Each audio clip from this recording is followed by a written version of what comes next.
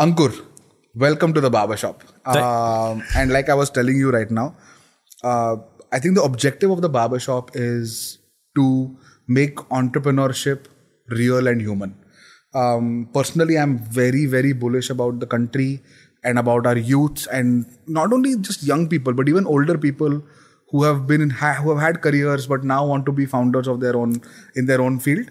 I think the country is we've got stable borders, we've got a government that's extremely functional, a demographic that is aspiring, and just everyone I talk to, there is this sense that it is now our time. And the whole point of talking to, people like you is to make the entrepreneurial journey very human, like just talking about everything that comes along with it. And of course, to go deeper into it. So welcome, and thank you so much for taking the time. Thank you so much, man. I love the spirit behind it, and it's such a pleasure to be here. Thank you so much for having me. Awesome. So, in fact, when one of the things about you that I find extremely refreshing, of course, you're a very public person. You're giving advice to millions of people who are now listening to you every day. But there is a genuine intent to help. And we don't know each other. We have not worked together. We're meeting for the first time for this. But when I invited you, not only did you immediately say yes, but you went and saw, I think, the first episode, and you came back with extremely detailed feedback on how we could do this better. Of course, we are doing it for the first time, but the intent to help was very obvious and not really something that you had to do, but you did it. So is that just becoming a part of who you are now, or is it something which it's a part of who you were always? It's fascinating you zeroed down on help as the first thing of conversation, because that I'd like to believe, Shantanu, is all that I stand for. I have gained so much through the benevolent help and nature of so many other people who had frankly no business to help me, had no understanding of how that help could come back to them at any point of time in life, but they did it because that's who they are. And I have grown up seeing my parents help people who frankly would perhaps never come back with any sort of, hey, is there a gain back from this, despite our hard circumstances. And help is something which has centered me a lot. It is genuinely what I believe drives our civilization forward. I recall, and this is the cornerstone of what Sapiens, the book, has been about, which is 75,000 years back, almost every species were equal. Chimpanzees, humans, other mammals, they were pretty much at par. And suddenly, 75,000 years later, humans are the most dominant species. And there is an argument of why did that happen? And the center point of that is because we have the ability to organize ourselves even with strangers, which is very uncanny in any other species. They don't usually do that. And I find that fascinating. And I think that is going to be the reason why we will continue to be, hopefully, a dominant species and just help everybody, including our own selves. So I love that idea. But does it give you a high when people you have touched in a positive way go on to become successful? No, frankly, I don't even track. And that is the beauty of it. For me, help is something which is very natural to me. It's not something that I pay attention to as in, oh, I helped you and keep a count on that. तो ये कोई दीवार नहीं है जहाँ मैंने एकदम खुरच के इस इंसान को मैंने किया था. I love it when people come back, but I would not hold it against anybody if they don't, even with an update or even with any sort of help that comes back. And I don't think I feel great about myself, but I feel great about the fact that I am in a position to help, and I always consider as a blessing and as a point of privilege. Amazing. Tell me about you kind of glanced about hard circumstances growing up, but tell me about what life was as a child and where you come from. It was a very happy childhood. Yeah. I really like my childhood. We are a family of 4, mom, dad, my younger sister who's 6 years younger to me, and myself. We grew up in Lajpat Nagar, which is a South colony of Delhi. We were always in Delhi. Okay. So mom and dad moved out. We're originally from Kashmir, but we never, at least I never stayed in Kashmir. Mom and dad both are from Srinagar. They grew up their entire life there. Mom came much earlier to Delhi. She went to LSR, and then she continued to stay here in Delhi. But she always wanted to marry someone which would take her back to Kashmir. Okay. And that's why she married my dad, at least according to her.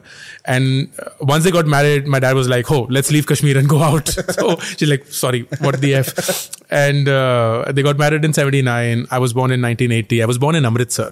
Wow. Because my dad had a traveling job. He was a sales professional all his life. So he was posted in Amritsar at that point of time. So we were there. And we had a brief stint in Lucknow, after which, when I was 3 years old in 83, we moved to Delhi. Okay. And we stayed in Lajpat Nagar all through. Somehow that became a settlement. Okay. And we moved houses. We always stayed in a rented accommodation, but Lajpat Nagar was always there. My mom was a school teacher, and my dad was, as I said, a sales professional. And he, to his credit, took very risky decisions in his career, which unfortunately did not pan out for him. Okay. But I love him for the audacity that he showed. So he joined this really big, well, at that point, very small pharma company, which was like a startup-ish. Okay. And within a year, this is the story that he tells us, he got an offer which is the equivalent of the tech offer nowadays. Okay. Like double salary, ek gaadi. And he was like, sure, let's just do it. So he joined the other company. Okay. But that other company shut down. Okay. And the company that he had left went on to become Ranbaxy. Oh, really? And of course, no, he unfortunately never recovered from that, because then it was just one odd job to another odd job to another odd job. And we lived our life in almost always perpetual financial debt, never had enough money. My mom was terrific with somehow saving money.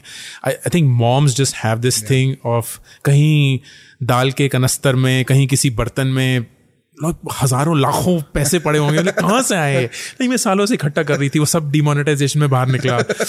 तो it was really good. But I do remember, to their credit, and I love them for that, despite all the hard things, the 2 decisions that they made consciously was, my sister and I would go to really good schools. My mom, I'd like to believe in her past life was some British royalty. Okay. So she always wanted to, 1, visit UK, which thankfully happened earlier this year. Okay. But 2 was, mere bacche convent school mein jayenge. Okay. So I was sent to an all-boys school. My sister was sent to an all-girls school. Okay. And we were trained in the convent Christian education. And that was her eye in life.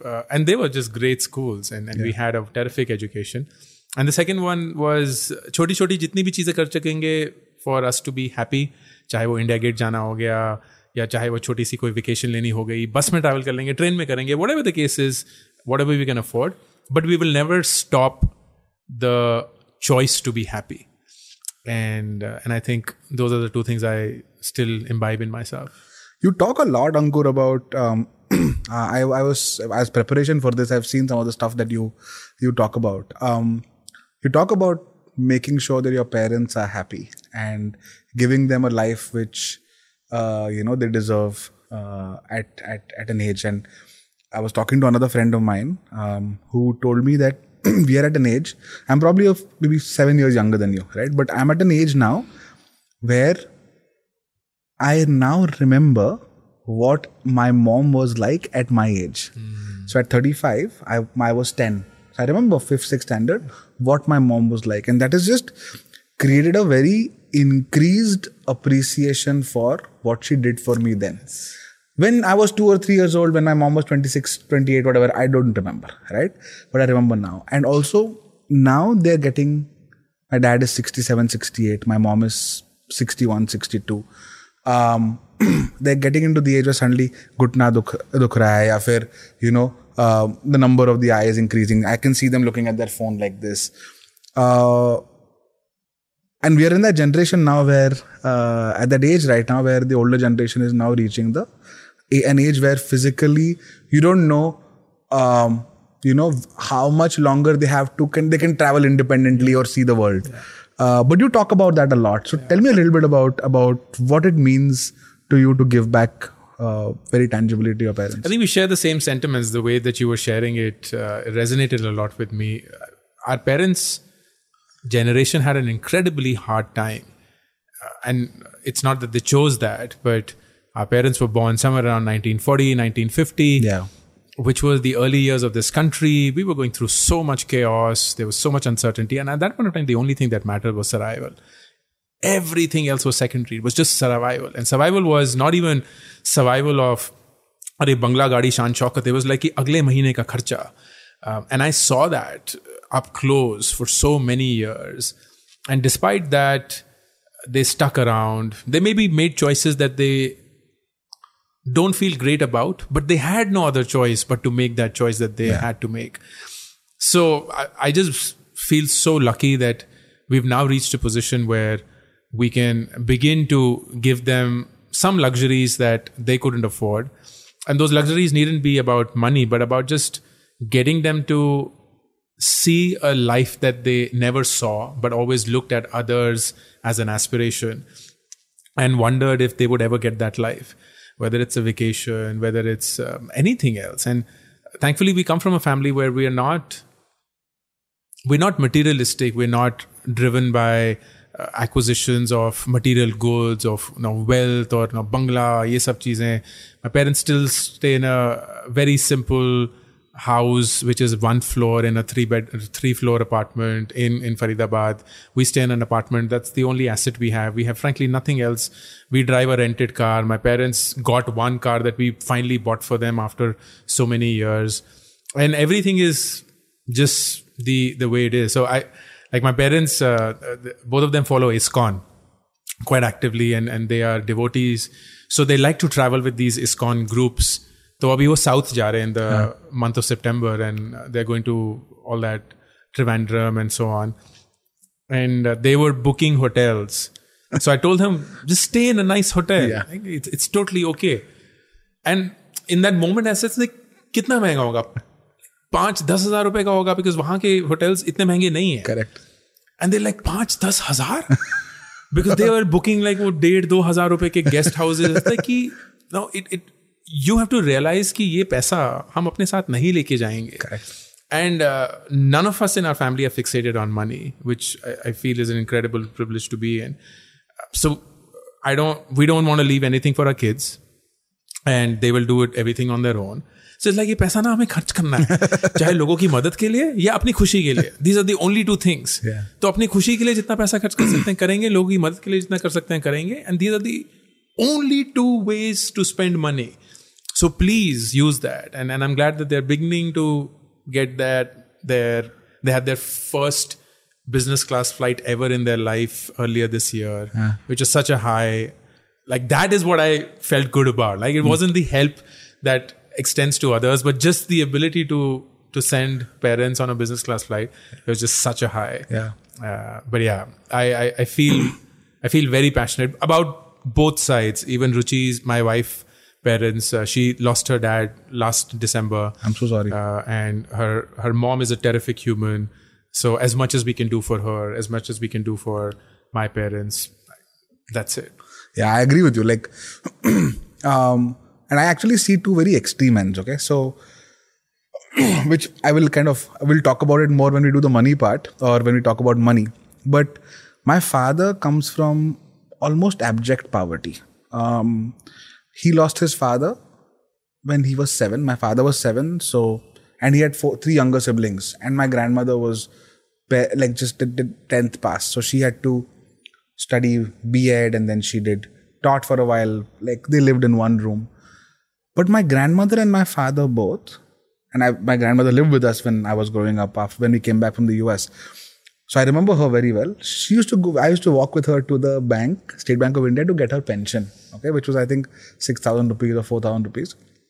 On the 1 kilometer walk from the branch to home, almost 80% of that money was gone. 500 rupees to her favorite auto guy. Then she would go to the shopkeeper and give it to the kids. And I would always wonder, and she said the same thing, that whatever I have is to be spent and given away. My father is very similar in his approach. He was a CEO. He was CEO of Tech Mahindra. He's done very well for himself professionally. He was a founder, sold his company, but very comfortable, just kind of giving to an extent where self-preservation is never a part of his life. I have to kind of get involved and say, Dad, you're now older. You need to be for yourself. So when I started the same thing, right, business class for my parents, or when they arrive at the airport, they don't have to Uber it. Like a Camry will come to pick them up. My parents enjoy it. Okay, they're like, Arey, my son is doing this. They will take selfies, send it to the family WhatsApp group, all of that. They send it to their friends. Sakshi's parents, on the other hand, my in-laws, are the kinds who you speak about, which is they will want to still save, and they will want to itna kyun karna hai. For them, the maths is not this is inconsequential in the larger scheme of things. This is way more than what we need to spend. Sure. So let's take a metro. Why do we take an Uber? And I'm like, but it takes 45 minutes. You're a lawyer. Aapko pasina aa jayega. Ab chaloge. Your back is hurt. Just take an Uber and go. Get a cab or a driver. No. So then I struggle with two very extreme sets of parents, one of whom obviously enjoys, the other one doesn't. But you're right. I think the business class thing, or seeing them in a really good hotel. Yeah. Or if my dad loves whiskey. So when he gets his hands on a really expensive, I'm like, Dad, this is a nice bottle of whiskey, and we'll open it when this happens. He's like, no, we'll open it now. I'm like, okay, cool. That's absolutely fine. But I think we're at an age where seeing parents enjoy life is... And did you think like this when you were 25 or younger? I think I always wanted to do really big things in life. I didn't know why. Now I think I know why. It is essentially to gain the freedom to do whatever I want to do. Okay. And back then, I wasn't smart enough to figure that being rich is not the only way to do it. Going to the US is not the only way to do it. Or all of those other constructs that we just tend to fall into because they are society made. I didn't have a mind of my own at that point. But now that I do, I realize that I always wanted to do something meaningful, something impactful. And it almost always was never about money. But I thought it was about money for the longest time. And that's why I believe I kept chasing it, if not primarily, then definitely at the back of my mind. But at some point of time, I freed myself from that. And now I think I'm a lot happier and at peace with When did that happen? When did that switch happen for you? I believe there were multiple points. The one big point was certainly when I came back from the US. That was at the age of 24 in 2004. I had only one goal growing up, Shantanu, and that was to become a NASA space scientist. Yeah. And that was all that I cared about. But what I realized was it was an infatuation. And it was a very valid one. I loved space. I loved everything about it. I was good at it. So there was no reason for me to not believe my own self. But I also realized that it was infatuation because I never really dug into what is it that I will end up doing as a space scientist. Okay. I was always enamored by the idea that I would be a space scientist. That was it. But once reality struck, I was an academic. I was a PhD student. I began to experience what it would be to be a scientist all my life. I was like, I don't think I will enjoy this. I don't think I'm good at it. And that makes it harder for me to take that decision. But I don't think I'll be happy doing that. So when I came back, dropping out of my PhD, much to the dismay of my parents, in fact, the entire world that I had, except for Ruchi, my then girlfriend, it was this moment where I was like, shit, everything that I thought and worked towards in my life is gone. Every single thing. Like, this was my only identity. School में अगर किसी से पूछोगे अंकुर वारिक को जानते हो? हाँ जानते हैं. क्या जानते हो उसके बारे में? उसको नासा जाना था. टीचर से पूछोगे वो क्या जानता है? उसको नासा जाना था. Like, everybody in my world just knew one thing कि अंकुर वारिक को नासा जाना है. And that became my identity. It was almost as if I was fulfilling their dreams as against mine. But once that dream was shattered, I was like, oh shit, I'm lost. I don't have an identity. I don't have a persona. I don't have... वजूद ही नहीं है. So that is when I realized कि shit यार, plans, goals का तो कोई फायदा ही नहीं है. तो तुम जितना बढ़िया सा प्लान बना लोगे, गोल बना लोगे, और मैंने तो इतना बढ़िया सा प्लान बनाया था. I was working towards it. I was good at it. I was on my path to achieve it. And yet it didn't happen. So what's the basis for me to come up with another plan? the world's telling me plan A didn't work, so plan B didn't work, so plan C.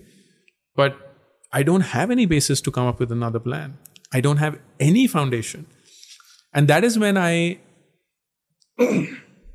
asked a rather crazy question, which was, can I drift in life? Not in a bad way, in a good way. Can I give serendipity a chance? These were not the words that I was using back then, because back then I was just dumb. I was like, bhai, kuch to kar lo. But now I recognize the motion in my head was, is there a way that I can live life without a goal or a target? And if yes, then how would that life be? And when I went to ISB for my MBA, that was a second turning point in my life, because that one year just fundamentally changed me. It changed everything about me, Shantanu. And I think the big reason was, and I'm sure you had that same experience, you're surrounded by such smart people that it leads to either of two things. You end up feeling like shit, or you begin to see where you have a chance against them. Yeah. And I'm so glad. I don't know any way to explain why that happened, but the second one happened for me. It was like, यार मैं IIT gold medallist से तो compete नहीं कर सकता, scope ही नहीं है, औकात ही नहीं है. मैं इस डॉक्टर, इस लॉयर, इस डिफेंस पर्सनल से compete नहीं कर सकता. लेकिन अगर मुझे compete करना है, क्योंकि दुनिया तो यही है, what is it that I have that they do not have as easily? And I figured a few things in life, and I figured that I had a certain approach in life, and that was all driven by my ability to drop out of my PhD and come back. Because I would like to believe that of all the people who are there in a PhD program in the US on a 100% scholarship, top of their class, on a fast track to complete their PhD, but not liking it, how many of them would have the goals to come back and drop out? And I don't believe that's a big number. So there What made you do it? What made you do it? I want to know that. Like, yeah, it was just so clear in my head, and I don't know why. And it's funny you asked this question, क्योंकि अभी भी मेरे रोंगटे खड़े हो जाते हैं जब मैं सोचता हूँ कि मैं सोच क्या रहा था. Like, what gave me the conviction to drop out? It's not that something's waiting for me. My dad had started a business in 2002 when I left for the US. That business in 2 years accumulated more losses and financial debt than we could ever afford to pay in our lifetime. And we had never seen that kind of money, but that was just the loss that accumulated, because he's not a good businessman. He's just a great professional.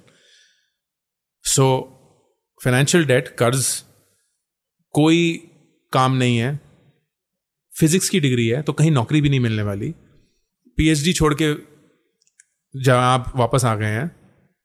So there was nothing that suggested this was a smart move.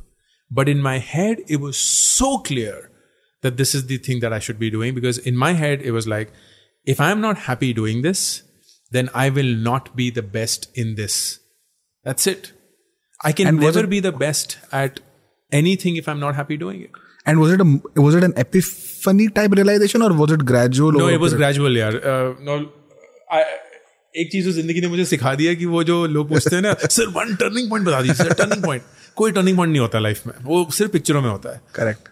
Life is just a very slow, gradual realization about the lessons that you have. Yeah. So for me, those 2 years in the US was just very stark that I was so good at it that I would dump things on the exam sheet without any sense of what it means and score full. And professors would be like, we have never seen somebody replicate this complicated formula or proof or anything in our history of teaching. How the hell do you know this? And like, I am trained in the Indian education system. मुझे यही सिखाया गया, रटना और उसको फिर उल्टी करके नंबर ले आना ताकि क्लास में नंबर 1 आ जाओ. तो I was just doing it like a robot. But अंदर से कोई जज्बात ही नहीं था. And it was just very, very clear if I stood in front of the mirror that this was something that I would never be happy doing. Wow. I think that's the thing, right? You realize, and then the period after that is you convincing yourself that you have realized. Yeah. And I think that's the case with professional decisions. It's the case with breaking relationships, walking away from a toxic one, for example. You know well in advance that this is not working for me. But then you take time to kind of build up the courage. And it's actually amazing. And tell me about, what was it that you realized they talk about spikes in consulting, right? And ISB is a uber competitive 10-month program and everyone is super sharp, right? But what in that context of dropping out of your PhD and having the clarity of thought to do that, and having, I think you call it, serendipitous, etc. But in my view, I think it's required like a ton of courage to do as a 24-year-old, especially given how much of commitment bias we have, right? कि मैंने teachers को बोला हुआ है, mummy papa को बोला हुआ है, सब दोस्त को पता है कि I'm going to do this, and now I'm not doing it. Do I look like a failure? Yeah. But to have that courage. So what were those spikes which you felt made you competitive or better than people who were traditionally successful or had not dropped out and stuff? It was the exact same thing, Shantanu, that you're articulating, which is I realized my superpower was the ability to not care two fucks about what the world thinks of me. And I realized it's a superpower because until then I didn't know it was a superpower. So I genuinely didn't care about what people would think of me when I came back from the US after dropping out of my PhD. I genuinely didn't care about what people would think if I dropped out of consulting and joined a startup called secondshadi.com. I didn't care when people would be like, why are you leaving Groupon and the glamour and everything that comes with it and starting up again and doing nearby. I didn't care when people said, why would you quit your own startup to go on and start making YouTube videos and become like a stupid influencer.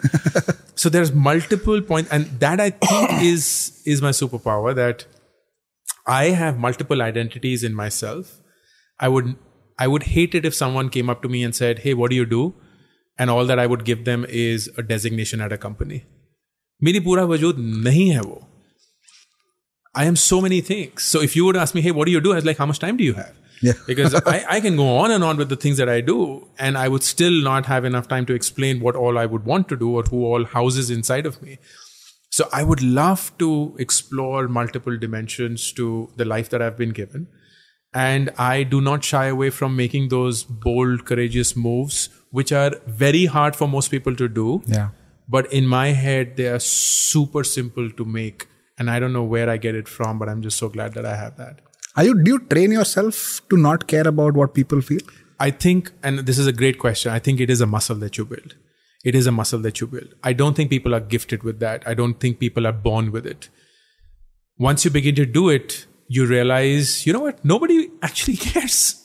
Nobody was thinking about me to the extent that I was. So there is no effect that you live with. Oh my God! Suddenly everyone's noticing me.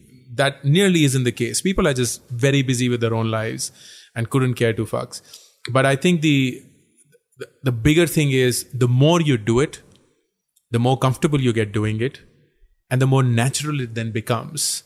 Which is crazy because people are still living with that hesitation. So even a 1% higher jump than most people sounds like crazy and looks like crazy to most people.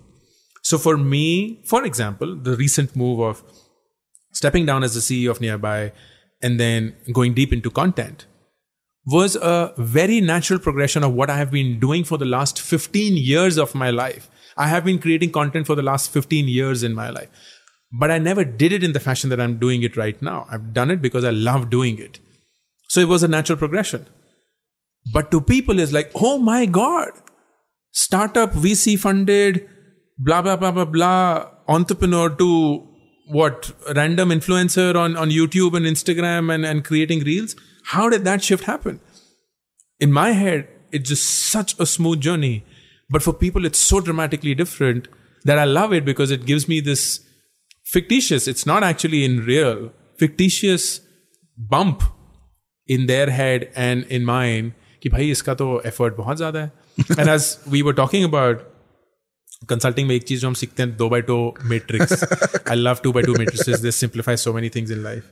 So imagine a 2x2 matrix. On the x-axis is actual effort. Y-axis is perceived effort.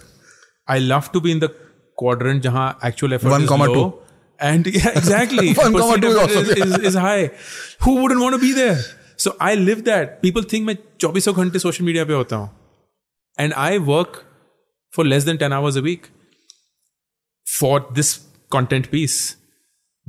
But I love it because people think I spend 100 hours a week on that. I only spend 10 and I'm still getting results that most people would not get after spending 100 because I figured how to make it work for me.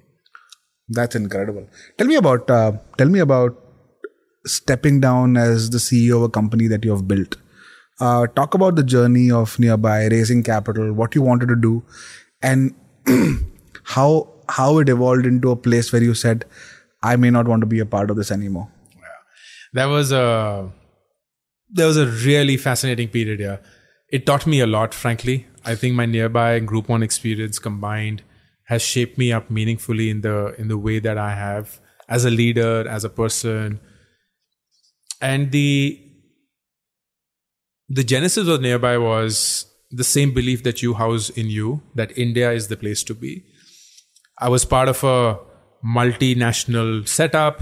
Groupon was in 42 countries. It had frankly no business being in 42 countries.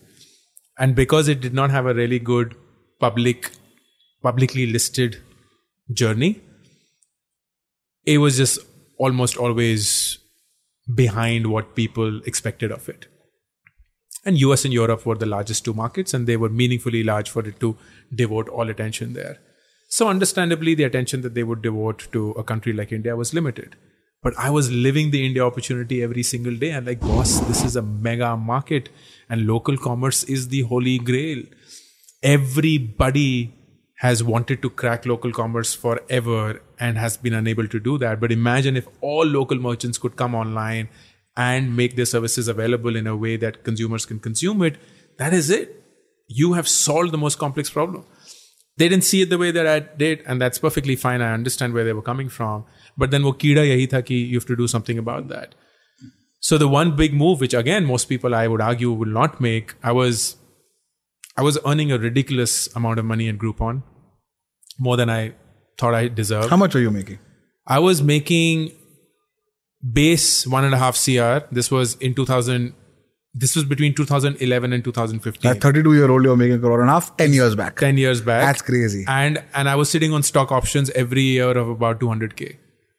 So it was just crazy. It was just unbelievably so half crazy. In half base 50-50, yeah. And half in stock option every year. Every year. As a 32-year-old. Every year, right? So it was like, and this was me running a minuscule part of what Groupon's total portfolio is and still bearing losses. So I'm like, how does that make sense?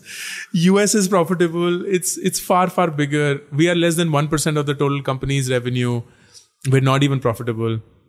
So it was an imbalance. And that's, 5 years out of B School, 5 years out of ISB. Yeah. That's an amazing place to be, right? It is crazy, yeah. I often say this to people. As a 24-year-old, I dropped out of my PhD, came back to India, clueless, confused, felt like a loser. At 31, I became the CEO of Groupon India. 6 years is what it took for me to get there, and nothing explains it. Nothing explains it. I cannot explain my success.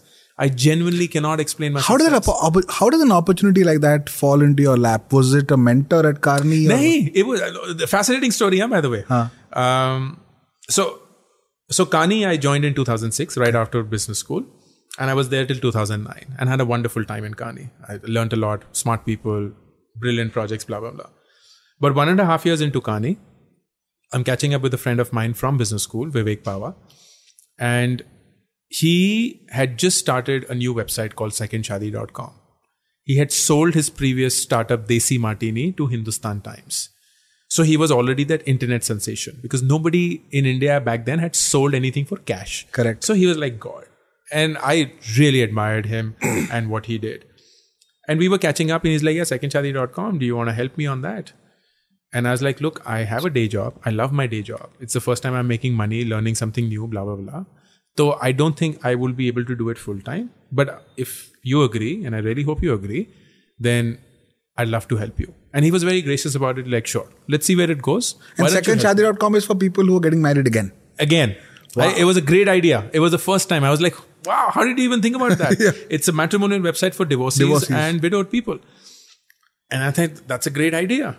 So he went on and did it full time. I did it part-time. So I was a part-time entrepreneur, which I recognize is now an oxymoron. There's nothing like a part-time entrepreneur. Either you are or you're not. So I tried to help him with whatever it could.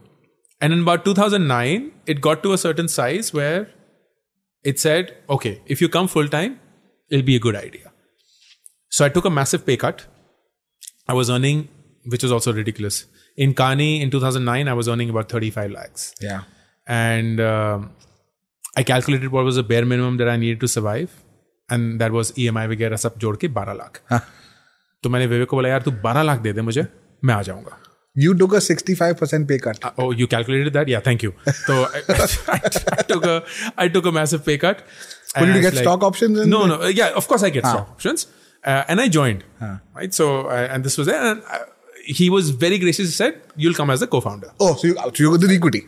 So equity upside, wo sab banega. And we'll see where it goes. And we did that. Kitna diya usne aapko? I'm very curious about numbers. Because it was a running concern. I'm assuming you were doing for a few years. That. I think he gave me about 7% if I'm not wrong. That's generous. Yeah, he's very, very generous. Very generous. And 12 lakh rupees. So that was great because this was a running setup, right? So he had no business giving me that amount. So this is his idea. He had set it up. He would have funded it. Everything was his. And it was bootstrapped from his family business. So sab kuch tha. So 7% and 12 lakhs a year as a 29-year-old. Not bad. Yeah, not bad. It's a good bet. Not bad at all. I lucked out. And then we had multiple other businesses come in. So 2 other batchmates from ISB joined, Umang and Bharani. And then Bharani moved on. Umang, Vivek and I hung out. Then one big success that came out of that portfolio was Gaadi.com. Okay. So what Vivek did, to his credit, was he realized that the engineering talent required to build these product out doesn't require it to be constantly innovating, because these were small markets that we were in. So we could leverage the engineering team to build out multiple products. And that's what we did. So we built out an education product, a card portal, women-centric portal, of course, Second Shadi, several other things. And Gaadi.com became our big success. Yeah. So that became very quickly one of India's largest car classifieds website and so on. और उस time पे cars का बहुत peak चल रहा था. But because this was my first experience of running a startup, being an active part and seeing myself in that, I'd like to believe I did a piss poor job. Okay. I did all the classic mistakes that I would not want anyone to do. I didn't micromanage, but I did not use technology to scale. I tried to do it through the manual hard work, और मैं एकदम गिस्सू की तरह लगा रहता था 12 घंटे 14 घंटे काम कर रहे हैं, ये सब कर रहे हैं. And we were a technology outfit, so we could have easily built tools and systems and processes to scale that up.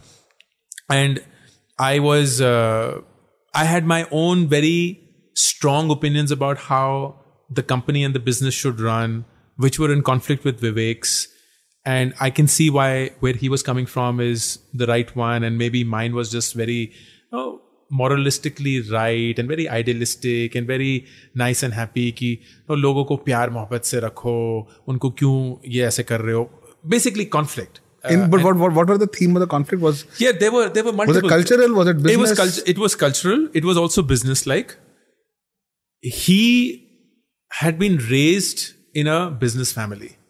So he understood how to make money, and wonderfully so. Like he runs his dad or his family, they run a very successful business and a very large one at that. So he, of course, had that DNA. Mera DNA consulting, physics. Physics consulting में मतलब मेरा खून तो मेरे पापा और मेरी माँ का एक स्कूल टीचर और सेल्स प्रोफेशनल वाला है ना, तो कभी कॉन्वर्सेशन ही नहीं हुई बिजनेस के बारे में, कैसे चलाते हैं, क्या करते हैं, ये सब. So everything that I had in my mind was very academic.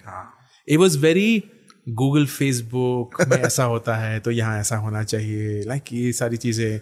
The simple thing as Vivek's family business is a manufacturing setup. And manufacturing setup में sir ma'am का culture होता है. Correct. And it works. There's nothing wrong with that, by the way. But यहाँ में बोला यार sir ma'am नहीं होना चाहिए, लोगों को अंकुर और विवेक बुलाना चाहिए. And he's like यार काम अगर हो रहा है ना तो इन सब चीजों की चिंता मत करो. Because it is far more important for you to see how do they respect you as against what is it that they use to respect you. ऐसे ही थे, right? So I would conclude by saying that I was very dreamlike, very Shahrukh Khan in my approach. कि आएंगे Tommy Hilfiger की T shirt college में पहन के जाएंगे वो सब. And he was like a धंधा गाय, लाइक पैसे बनाने हैं, प्रॉफिटेबल है, कंपनी का पैसा लगा हुआ है, पेड़ पे नहीं उगता. And we got to a point where it was very clear that this would not be possible for the two of us to coexist. So end of 2010 is when I moved out. Okay. And I didn't move out with any significant upside or anything like that. What I told him was, hey, I have this equity which is vested, some bit of it, not all of it. So it'll be really nice if you can give me some cash against this equity so that I can just live my life and see what it is. And he agreed to that amount, which I can't disclose. And it was an amount that was reasonable. It wasn't life-changing. It wasn't low. It was, say, what I would have made in Carney, slightly plus if I'd stayed there. Got it. So, एक साल की तनख्वाह. So opportunity cost was opportunity cost was taken care of. And that's when the entire piece happened. But it got to your remark of how did you even end up in that Groupon experience was. So after that, I was looking for opportunities, and I was like, hey, what do I do? What do I not do? And I was very active on the ISB alumni group, which I think is a flourishing group. And वहाँ एक दिन एक email आई कि there is this random company called Rocket Internet, which are looking for people to start their India business in X. And I'll tell you what X is in some time.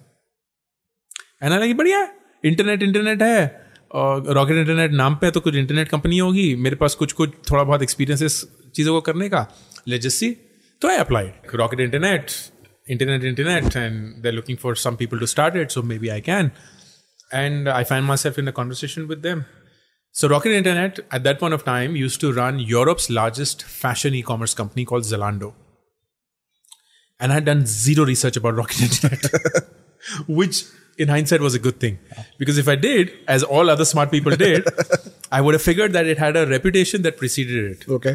And the reputation was that it is a absolutely disastrous place to be in if you are worried about your safety and your stability as a professional.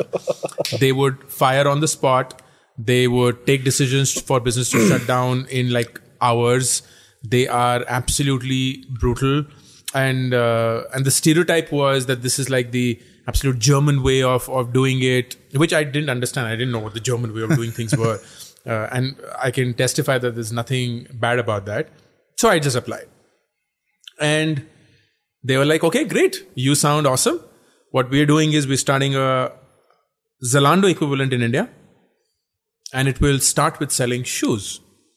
And awesome. Great. That's a good challenge. Because I was selling second marriages so far.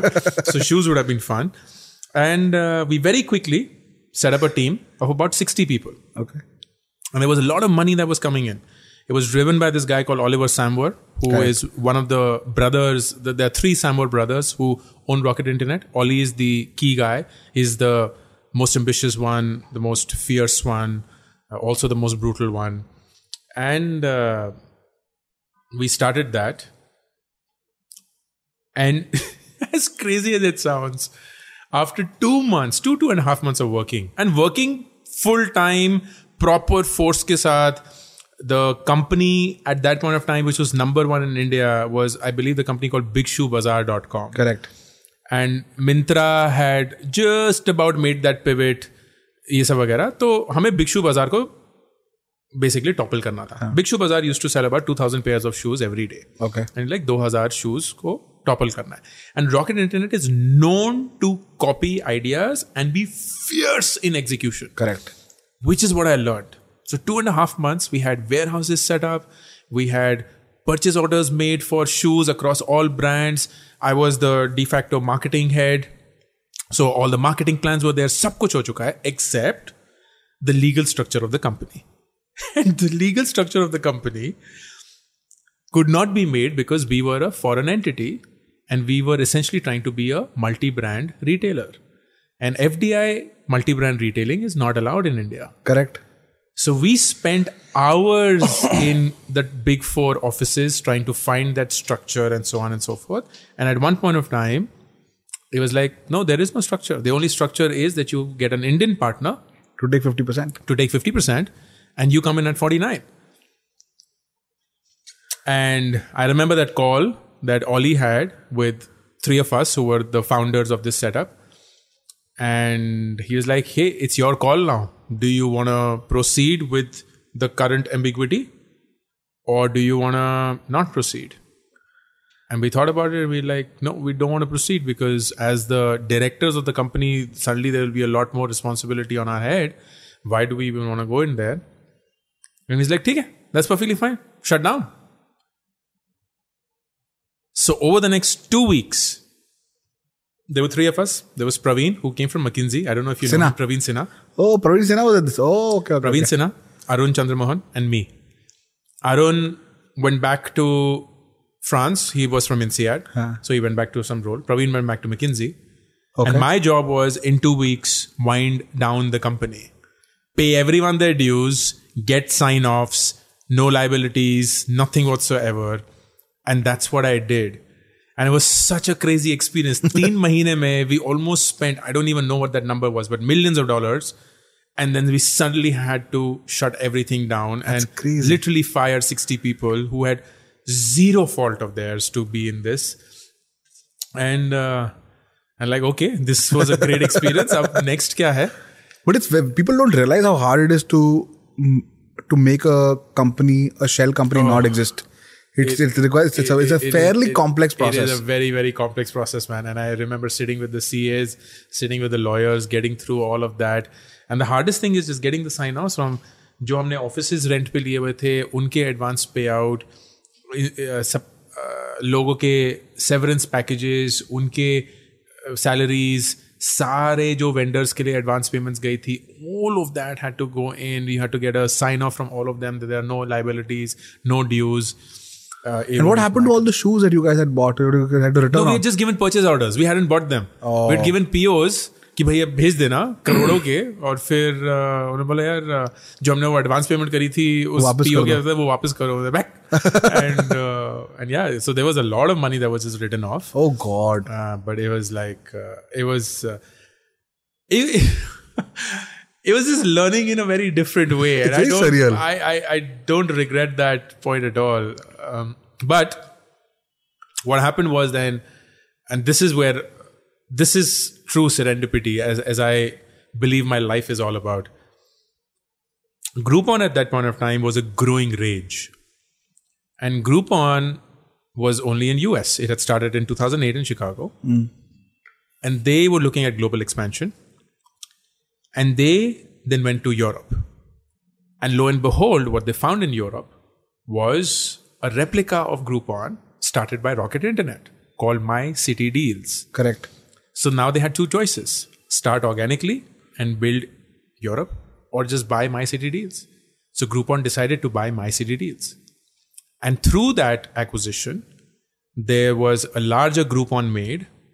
One Groupon was responsible for the Groupon US business, which was the core Groupon. Yeah. And Rocket Internet was made responsible for the global expansion of Groupon. Got it. So Ollie called me one day and he's like, hey, have you heard of this company called Groupon? I was like, yeah, I have, but I don't know much about it. I was like, well, look it up and tell me if you're interested in the Groupon India business. I'm like, abhi mere paas kuch kaam nahi hai. So I don't have to look it up. I'm interested. And that's how I got into Groupon India. And I started that business. Wow. It started in 2011. It was How crazy. long were you there for? 4 years. 2011 when it started till 2015 when Nearby was started. Wow. And what was the decision there? Like with Nearby and...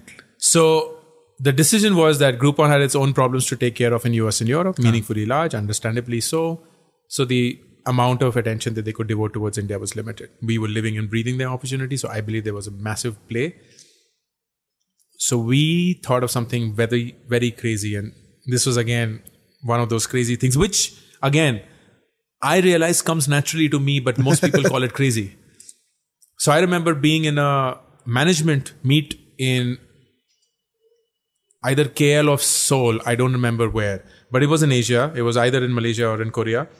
And this is where the top 30 people of the company get together every quarter. And I'm speaking to a very dear friend of mine who was running APAC.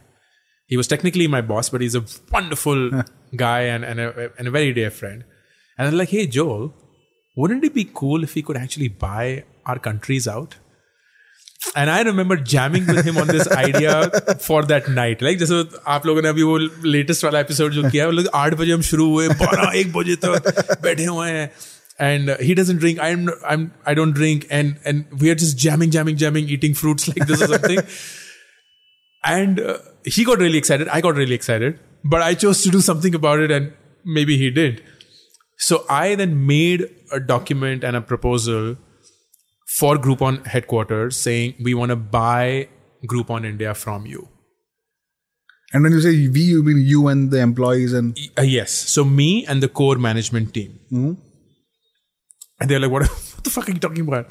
You're a 100% subsidiary of a publicly listed company listed in the US. This thing has never happened before. And like, that doesn't matter. Like, what matters is, can it happen and why? And the thesis was that you don't have to be in 42 countries. So as a smart investor, and Groupon ka CEO is this guy called, at that point was a guy called Eric. And he's a very smart businessman. So he gets it. I was like, Eric, you own 42 different stocks. And some stocks are more valuable than the others. And you don't have to be closely involved with all 42. Why don't you just dilute some of them, continue to enjoy the upside if there is any, and focus on the ones that are truly making you more money? Which is how an investor would behave. So he got it. And like, ठीक है, हिंदुस्तान का वैसे ही कुछ नहीं हो रहा है, छोटी सी है, क्या उखाड़ लेंगे वो. लेकिन अगर हमने स्पिन ऑफ कर दिया और ऑपरेशनली हम इन्वॉल्व नहीं है, फाइनेंशियली इन्वॉल्व नहीं है, लीगली इन्वॉल्व नहीं है, but we just stay on the cap table as a minority, and if there is an upside, we enjoy it, that makes sense. Okay. So that was what we proposed. And then luckily I got in touch with Mohit Bhatnagar from Sequoia. He loved the story. He's a very story guy and he loves those ambitions, and we showed them what our ambition was, and stars aligned, and we bought the majority shareholding of Groupon and Groupon India's business. And that it was you, Sequoia and Groupon as 3 almost equal members of the of Nearby. Wow, that's an interesting way to start. It's not like an idea which you have, then you seed funded and then you grow it. And then the challenge started, because then it was like, oh, brand name change karna hai, because I didn't want that Groupon identity, that hangover ki deals hai, discounts hai, ye sab vagara vagara. I wanted it to be a lifestyle one. I wanted it to be local commerce. We had to build our tech from scratch, because Groupon ka global tech tha, which was super shitty, and we didn't want anything to do. So hame tech team puri banani padi. Pura brand name change ke saath, communication to customers, communication to vendors, communication internally. So all of that happened. So it was like we had a running business of sorts. But that running business was always in question because we had to literally start all over again. And how much money did Sequoia 17 million. It was a really big check. To buy out and primary, or? No, it was all primary. It was all primary. So you had 17 million on day zero, yes, or kind of the new day zero to kind of start off. That's a lot of money. That is a lot of money, which I think was our biggest mistake. I believe that was something that I should not have agreed to. But at that point of time, it was like, this was the first time I was raining money in my life. Because before that, second shadi, gaadi and everything was bootstrapped. Yeah. We'd never even seen I had never seen a term sheet. Yeah. I just knew what it was, but I had never seen one. So when we got, everything was about zyada se zyada valuation, zyada se zyada paisa, zyada se zyada auqad. And that was such a mistake, because we weren't ready for that 17 million, because we were not that big at that point of time. But this is like 110 crores or so at that time. This was precisely 107 crores at that point of time. 107 crores at that point. And that's a lot of money to That is a lot of money, man. It's a lot of money. So the mistake started from there. Mistake number 1 was believe that marketing is the only problem we have. What a clusterfuck of a mistake. So we started to spend obnoxiously on marketing. I was spearheading that, so I take full accountability. Number 2, creating a supreme work culture starts with having a expensive office, starts with having perks and privileges that people can show off. starts by having all these merch and everything. Really bad call. This is 2015, right? When everyone was doing this. Unfortunately, we were in that wave when that was the high. Yeah. Like this was a time, I'm sure you remember, this was a time of tiny owl. Housing, like going crazy maverick shit, right? Hoardings le rakhe hain. Celebrities sign up kar rahe hain. I remember Housing had bought housing.com for like $1 million or $2 million. Exactly, right? Yeah, and crazy they money. Had run, I remember going to an agency and saying we wanted to run a marketing campaign, and then they're giving us the story कि housing ने कैसे 220 करोड़ या कुछ खर्च करे हैं on outdoor advertising, हर एक जगह सिर्फ housing है. तो I like, हाँ, this is the shit, क्योंकि हर लोग housing को जानते हैं, but bad call in hindsight. And then 2016, I'm sure you'll remember, is when the funding winter started. Correct. Right? And we were burning through cash like shit. We were losing almost 5 to 6 CR a month. That's crazy. That is crazy. And this was on a revenue base of no more than 4 CR. So 4 CR के revenue base पे हम 6 crore loss कर रहे थे, तो हमारा expenses 10 crore के थे. हम 10 करोड़ खर्च कौन करते थे? तो आज मैं सोचता हूँ ना, मेरे को I don't feel good about it. Anyway, so funding winter happened. And I remember having this conversation with Mohit, and Mohit was like, hey, time for tough calls. And you have to preserve cash. You have to do it because यहाँ कोई पैसा नहीं देने वाला, especially for this loss-making engine. And that was when in Feb or March of 2016, we had our first layoffs. And that was really hard. Like that hit me like nothing else that ever hit me in my life. Did you do them yourself or? Yeah, absolutely. 100%. I wouldn't do it through anybody. 400 odd people total size, and we laid off 80 odd people. Wow. So this is like 25% or so. And it wasn't pleasant at all. It was like really hard hitting because I had never imagined to be in this spot, and people had trusted me, and people had trusted the vision of Nearby and everything that we stood for. And we had such a wonderful launch party only a few months back. कि Nearby आ चुका है, अब हम Groupon की चंगुल से निकल चुके हैं, all those nice fancy things. And here we were staring at our own death, and they had zero fault in this, like zero involvement, responsibility for being where we are. So I took it very hard, and I think I learned a lot about myself during that period. And yeah, that phase, almost 3 to 4, 6 months, was a really hard one. Recovering the confidence of everyone, recovering my own confidence in my own self, figuring what to do next, and blah blah blah. And then that happened. So in 2019, we became profitable. And that was the first time we became profitable. At what revenue level? We were doing almost close to exchange. मैं करोड़ों में बताता हूँ. We were doing about 600 crores of GMV a year. Okay. And our revenue base was about 12%, so about 70-75 CR. Okay. And we were profitable. So very good. Yeah, 6-7 crores ka business per month, sizable. Exactly. 600 crores ka GMV and making money. Correct. Exactly. But we were a failure because we were much smaller than who we had thought we would be. And that is the unfortunate outcome of venture capital. There's nothing wrong with that, but it is lopsided towards the power law. So suddenly, an almost $100 million sales company profitable is not a success, which would be a grand success in any other dimension in life, only because you had pitched that you would be a $100 million revenue company, because you wanted to be a unicorn. Everyone wanted to be a unicorn. You wanted to be $1 billion value, and here you were a value of 150, 200 million, which was not enough, quote unquote, ROI for the money that anyone had put in, and rightfully so.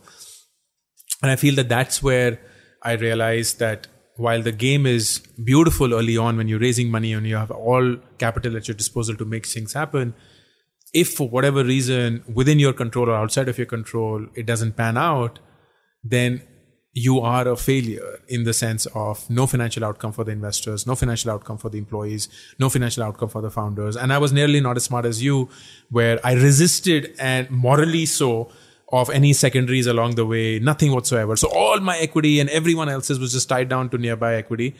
And I till date have never sold even one stock of Nearby. I still own, I'm the single largest individual owner of Nearby, but I have never ever sold anything.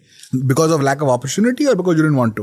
Or Both. you felt that you will do it only when everyone else does it? Exactly, right? So it's not that there were people dying to buy that stock, but even if there were, I would not sell because I was like, no, that is not morally right. For me, my exit should be tied to the outcome of everyone else's as well. And until that doesn't happen, which doesn't include necessarily just employees, but also investors and anybody else. But that didn't happen. But what happened, which I'm very proud of, is that we built a wonderful team. We built a terrific culture. We were very passionate about what we were doing, and we were doing well in it. And we were the market leaders in that space, at least. And I had two founders, Ravi and Snehesh, who I absolutely love, adore. And I believe that they are far better than me to run this setup than I would. And I also realized that as a profitable company, my responsibility as a CEO would be dramatically different than one who would be required to run a VC-funded company.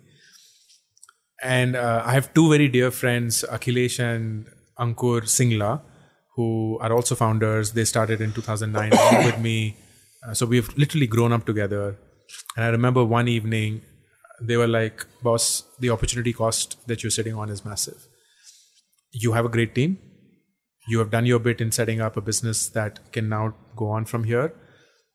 And frankly, we don't think, and they were right when they said that, we don't think you staying in here or your presence is now going to materially alter the outcome of the company.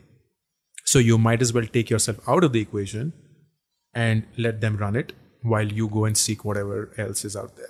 Was that hard to hear? Or was it relieving to hear? No, it wasn't relieving to hear. It wasn't even hard to hear because they are very different from me.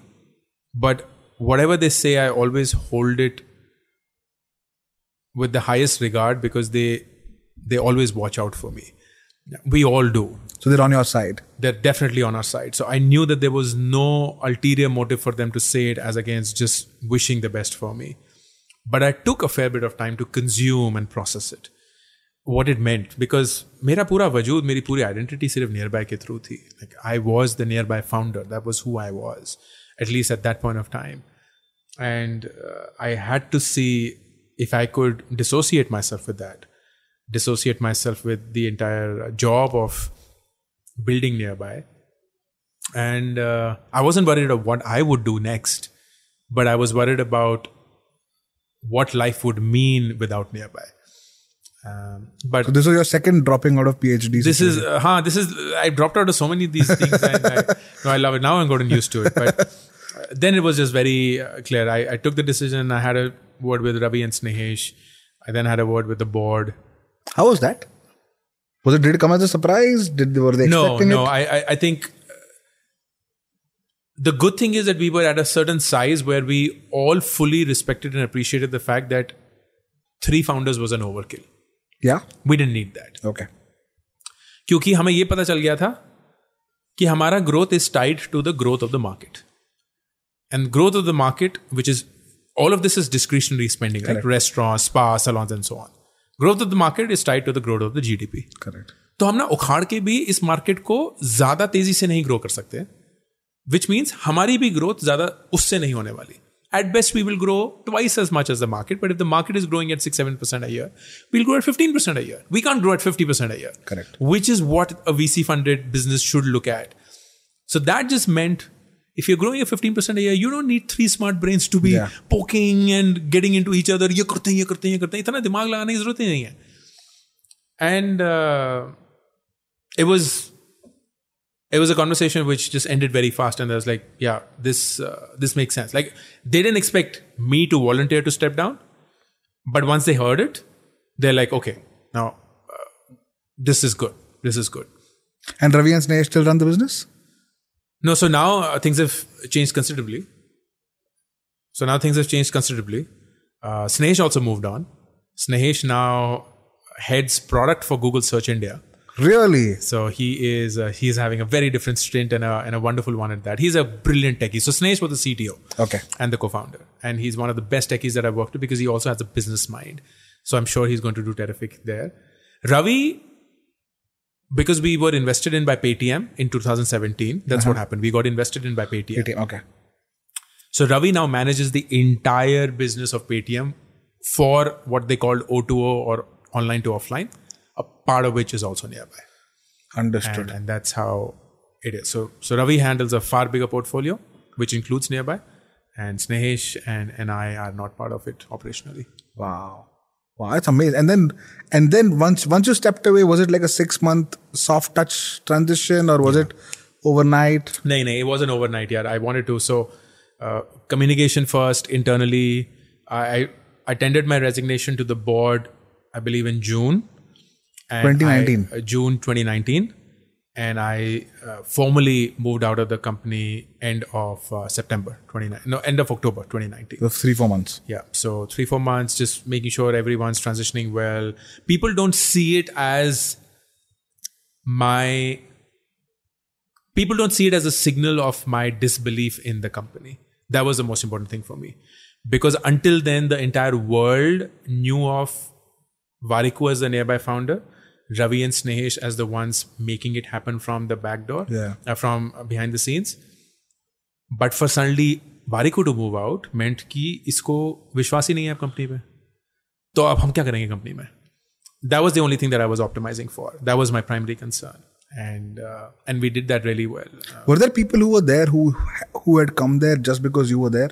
Employees, for example? No, I wouldn't give myself that credit. What had happened though was I'd started creating video content in 2015 with a very different purpose. Okay. That was to create an employer brand for Nearby, because we weren't the best paymasters, we weren't the best known brand. So if we had to attract the right kind of talent, we wanted to have a communication directly with potential employees.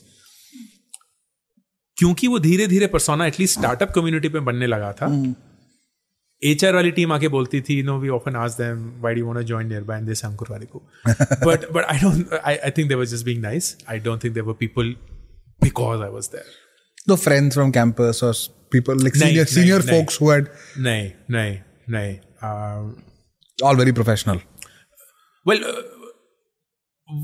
we got together because of these connections. So Ravi, for example, is the best friend of my batch friend from ISB, who's also a really good friend. Okay. So when we were looking for somebody, but that was in 2011. So Ravi has been with Groupon and Nearby since 2011. So he's had a longer stint than me, and I hired him to head South India. And I remember speaking to Prameet, who's the friend in question from ISB. And I said, "Yaar, koi bata PK." We call him PK. And Ravi has been an out-and-out sales guy his entire life. And he's terrific at that. But he's also a great guy. Wonderful person. So culturally vibed together. Everything happened. Snehesh is the... कैसे linkages होते हैं? So one of the key members and earlier management team of Groupon, Ankur Saraogi, his elder brother's best friend is Snehesh. Wow. And they went together to IIT Kharagpur. Okay. तो Snehesh वहां से हमें पता चला. तो ये ऐसे छोटे-छोटे करके कहीं से मिलते रहते हैं. Are you guys close? Are you close to Vivek? Not Vivek anymore. Okay. No, we don't talk. But Ravi and Snehesh, yes. We are. And Praveen and your... No, Praveen. Did you call your shoe brand something? Like your shoe marketplace? Was it named something? Yes, we called it Asasa. ASASA. Why? .com. तो Ollie का एक fetish था. The name should be easy and rhythmic. Okay. पर उसका कोई meaning जरूरी नहीं. तो Zalando का जैसे कोई meaning नहीं है. But Zalando just is rhythmic. Yeah, sounds phonetically nice. Yeah. Exactly, right? तो Zomato, Zalando, वैसे करके. तो like Asasa हमने बोला, अच्छा Asasa. क्योंकि Asasa का कोई और mispronunciation नहीं हो सकता. जैसे funny story, जब हमने गाड़ी.com लॉन्च किया, हमें लगा क्रैकर ऑफ अ डोमेन है, राइट? गाड़ी.com. पर जैसे ही हम किसी डीलर के पास जाते थे, बोलते अरे गड्डी.com. तो हमारी स्पेलिंग थी GAADI, वो प्रोनाउंस करते थे GADDI. मतलब खत्म ही हो गया. तो लाइक वायरलिटी के नाम पे तो तमाचा. And that's it. तो yeah, so the name matters. But yeah, not in touch with a lot. Over time, and that's one thing that's happened in life, Shantanu, is I have consciously reduced my relationships where I spend time. Really? And I think it's partly because I'm really happy and content with where I am in life, with the relationships that I have. And I'd much rather distribute myself as thin as it is to thousands and millions of people through my content than house these relationships where I have to invest significantly a lot. Because I believe कि वो एक ऐसे point में जिंदगी में जहाँ वो खुद को संभाल लेंगे, उनको मेरी ज़रूरत frankly नहीं है, मैं तो हूँ भी नहीं कोई बड़ा इंसान.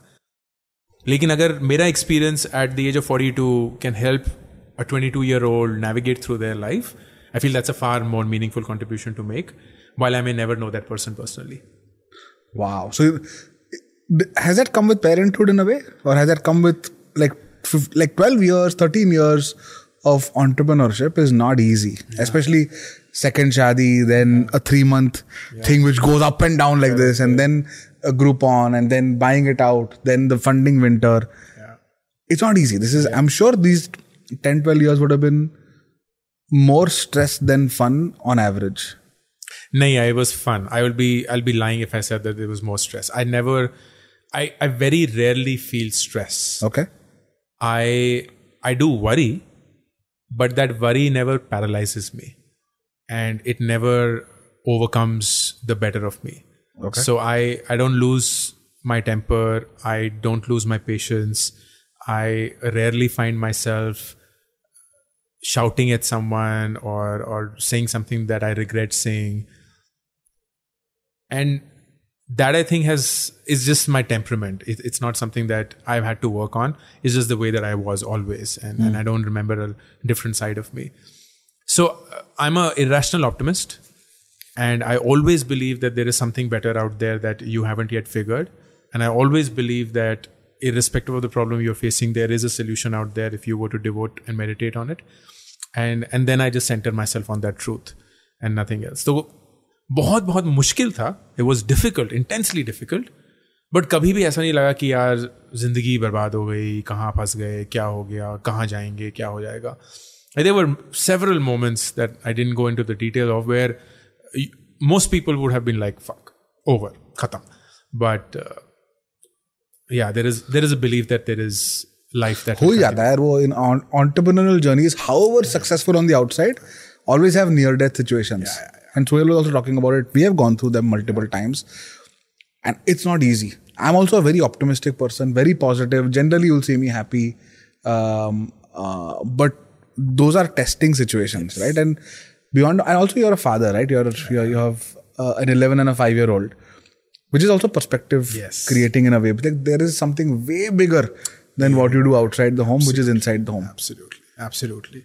It's just fascinating. Yeah. Parenthood teaches you a lot, and it hits you hard that you realize the experiences that they will go through, the way you conduct yourself in front of them and in real life is going to materially shape them as a person. And that suddenly feels very daunting because I don't think anything of what we did at Nearby materially shaped anybody who worked at Nearby. Like उनकी जिंदगी बनती रहेगी, ढलती रहेगी, कुछ होता रहेगा. यहाँ तो तुम किसी इंसान का वजूद क्रिएट कर रहे हो. Correct. Through how you impart the values, all your learnings, your experiences in a manner that you still allow them to be who they wish to be and just nurture themselves as an independent person, but have a contour of values surrounding it so that they hopefully never drift. And Vidur and Uzma, right? Who's older? Vidur is older. Vidur is 11. He's 11. Okay. So Vidur was born right after the Groupon thing happened in India in 2011. Uh-huh. And Uzma was born in the year that Paytm invested in the company, and we thankfully came out of a near-that experience. Oh, wow. But tell me about what you do now. Tell me about what... How much time do we have? We have plenty of time. And so you're right? And you spoke about entrepreneurship being full-time or part-time. And just yesterday, I was with my last client at McKinsey. And I now spend 2-3 days a month with McKinsey. I spend a couple of days a month with a private equity fund, blue chip, just talking about like helping them with their consumer portfolio, acquisitions in the space and so on. They're a controlled transaction fund, right? I do this, the barber shop. I have invested in founders, which I'm an involved investor till the extent the founder is asking. So the founder leans a lot. Ki yaar, isse connect kara do, isse connect kara do. I will do it, and I will do a good job, right? I'll not only make the connect, but if it's, for example, they want to meet a marketing agency, I'll talk to the marketing agency guy. Ki, hey, ye founder hai, iska context hai. This is what they need. They're early stage. Do you have some time? Then I'll talk to them and say, hey, this guy works with us. Here are his 5 projects. This is what he will typically charge you. Does it make sense? And then I'll make the connect. So I do a lot of effort in small things. And my client was telling, I can't disclose because it's still a live client of McKinsey, but he said, yaar, tere paas, don't you have a full business to run? And I told him, yaar, honestly, this was true maybe 10 years back or maybe before that. Ki a founder or a CEO or a senior person will have to do one thing for 20 hours and obsessed with it to create value. I believe that today leverage is everything. Yes. And if I'm able to create a senior team like the Ravi and Snehesh for you, who are better at doing this than me, my job fundamentally is to bring in expertise and intelligence from the world and perspective from the world into the company. Yeah. Through, for example, this 2-hour discussion, sure. I'm sure there are 20 things that when the company employees see it, or if Muskan is seeing it, she'll be like, okay, cool. Here are 5 things that Ankur said in that discussion, or with McKinsey or with the clients and so on. Yeah. So I believe today that Bombay Shaving Company is one of 5 things that I do. Right? It may be the main thing that sure. I do, but I have to do 4 other things to take that forward. But tell me about what you do, like, and how do you spend time doing all the cool stuff? Of course, content is very public, but what all do you do? Bunch of things. Let me start with the vision of what I do and why I do that. So I have this belief, Shantanu, that most people in their life make choices in their life from a point of ignorance and not awareness. What that means is that when they're making that choice in life, they don't know any better, and that's why they make the choice that they do. Give me an example. For example, in class 11th, we chose science, commerce and humanities with 0 basis. Correct. Just purely on our marks. कि अगर अच्छा है तो science ले लो, अगर business family से हो या भाई बहन सीए है तो कॉमर्स ले लो, अगर गंदे नंबर आए तो ह्यूमैनिटीज ले लो. It's fucked up on so many counts, right? Because you have no idea what it is to be an engineer or a doctor or a lawyer or a CA or a historian or a journalist or anything like that. You're just drifting. These are decisions that you take from a point of ignorance. That's still forgivable because it's very early.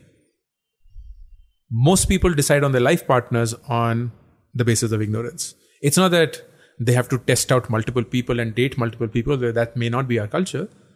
But they don't even know who they're looking for before they decide who they're going to spend their rest of life with. There's no baseline. There's no baselining, right? There is no self-awareness. There's no understanding of what I want, what I don't want. There are no boundaries that have been discussed or defined. So it's just this loose gamble that people take. On the most important thing in life. On one of the most important decisions that you will make in your life. Far more important than the things Science that we... or arts or... हम company profile, Glassdoor पे जाके 4 चीजें check करेंगे, 5 लोगों से बात करेंगे, ये करेंगे, लेकिन लड़का लड़की से अगर प्यार करना होगा तो भाई वाह, खूबसूरत है तो कर दो. And that's it. No, it goes there. Like we fall in love with the face, not with the mind. And we rarely recognize what it is that we love in them. Yeah.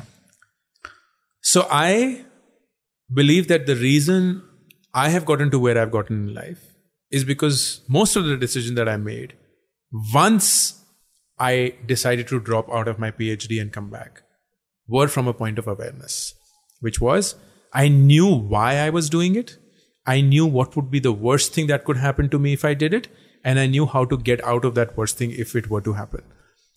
And I had explored other things to figure that this is, from what I know, the best thing that I would want to do because it makes me happy. And I believe that that's one of the big reasons why it has worked out. Besides, of course, crazy amounts of luck that helped me in my favor. I believe that we are inarguably at a point in history where choices are being actively made on a basis of ignorance. purely because there is abundance of choices.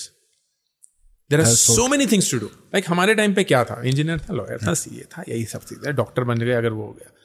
But people can become YouTubers, people can become podcasters, people can become DJs, people can become actors, people can become singers, people can, of course, become all the traditional career choices that they have. People can freelance, people can never have a job, people can have the best job, people can stay wherever they want and work for anybody across the world. People can do NFTs, people can become crypto Web3 developers, whatever they want to do. It's endless, which is why most people are ironically going more and more to the traditional routes because that's where safety lies. You think so? I believe so. Wow. So all the aberrations of a Web3 developer at the age of 17, vagara, they are aberrations. They are not the norm. The norm is we are finding far more people sitting for government jobs than we ever did. Far more people applying for defense positions than we ever did. Far more people wanting to become doctors and engineers that we ever did. वो number कम नहीं हुआ है. Like ऐसा नहीं है कि NEET के एग्जाम में कम लोग बैठते हैं या यूपीएससी में कम लोग बैठते हैं. वो जितना था हमारे जमाने में उससे बहुत ज्यादा हो चुका है क्योंकि सीटें बढ़ चुकी हैं, अपॉर्चुनिटीज बढ़ चुकी हैं एंड ये अंडरस्टैंडिंग हो चुकी है कि यार इतनी सारी चीजों में हम कैसे चूज करेंगे. वही बन जाते हैं जो माँ बाप बोलते हैं या हमने देखा है चलता है. Unless of course there becomes a pattern. Like entrepreneurship now is like the cool thing. But how many people truly want to become entrepreneurs in this country? And how many have the gall to actually go through what you have been through or we have as a collective? Very few. They're just doing it because दूर से अच्छा लगता है. अरे $100 million raise हो गए. अरे देखो बंगला गाड़ी खरीद लिया. अरे देखो Fortune 40 under 40 में आ गए. वो सब हो गया. They don't know what it is to become one. So that is where I'm coming from. I believe that awareness is critical in the life choices you make, and it's becoming harder and harder to make those choices. So what I would love to do is to build whatever you may call it, an entity, a company, a startup, a movement, a collective, whose only purpose is to help spread awareness. Not make people make choices, not to suggest this one is right, this one is wrong. Simply and simply make people aware. Okay. About anything and everything that you could. The way that I'm doing it is through content. That's the start of it. That's not the necessary end of it. So today, if you were to ask me, I split my time between three main things. I create the content that you see. Yes. And that's a well-oiled engine. It's across all platforms. It's again centered on awareness. And every social platform has a different persona that I cater to. And a very different identity and a very different TG that I'm speaking to as well.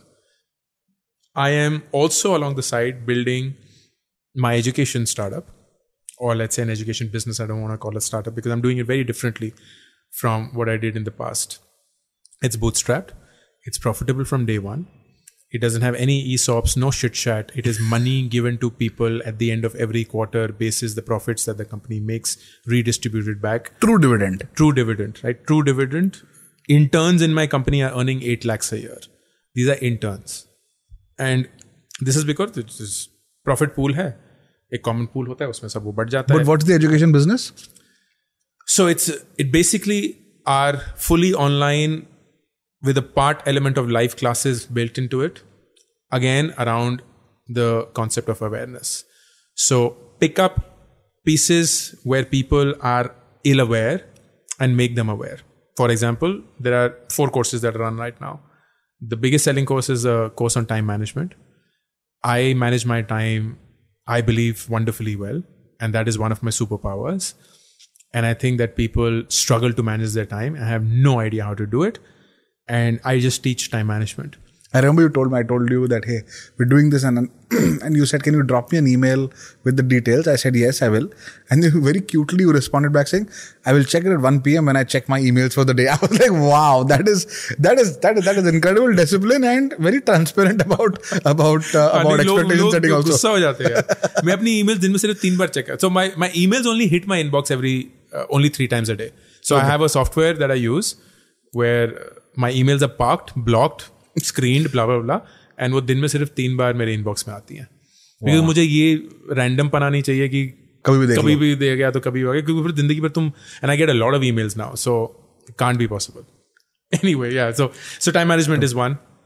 How to start up is another one. where I go through everything that I have learned, but not from a pitch deck कैसे बनाते हैं, fund कैसे raise करते हैं, ये सब वगैरह वगैरह नहीं. I go into the details of what you and I went through. Okay. कि टीम कैसे बनाते हैं, ESOPs कैसे डिस्ट्रीब्यूट करना चाहिए, प्रोडक्ट का MVP कैसे बनाएंगे, क्या क्या प्राइसिंग एलिमेंट्स होने चाहिए, फर्स्ट 1000 कस्टमर्स कैसे आएंगे, आइडिया कैसे चूज करोगे, mental models around that. Public speaking is another course.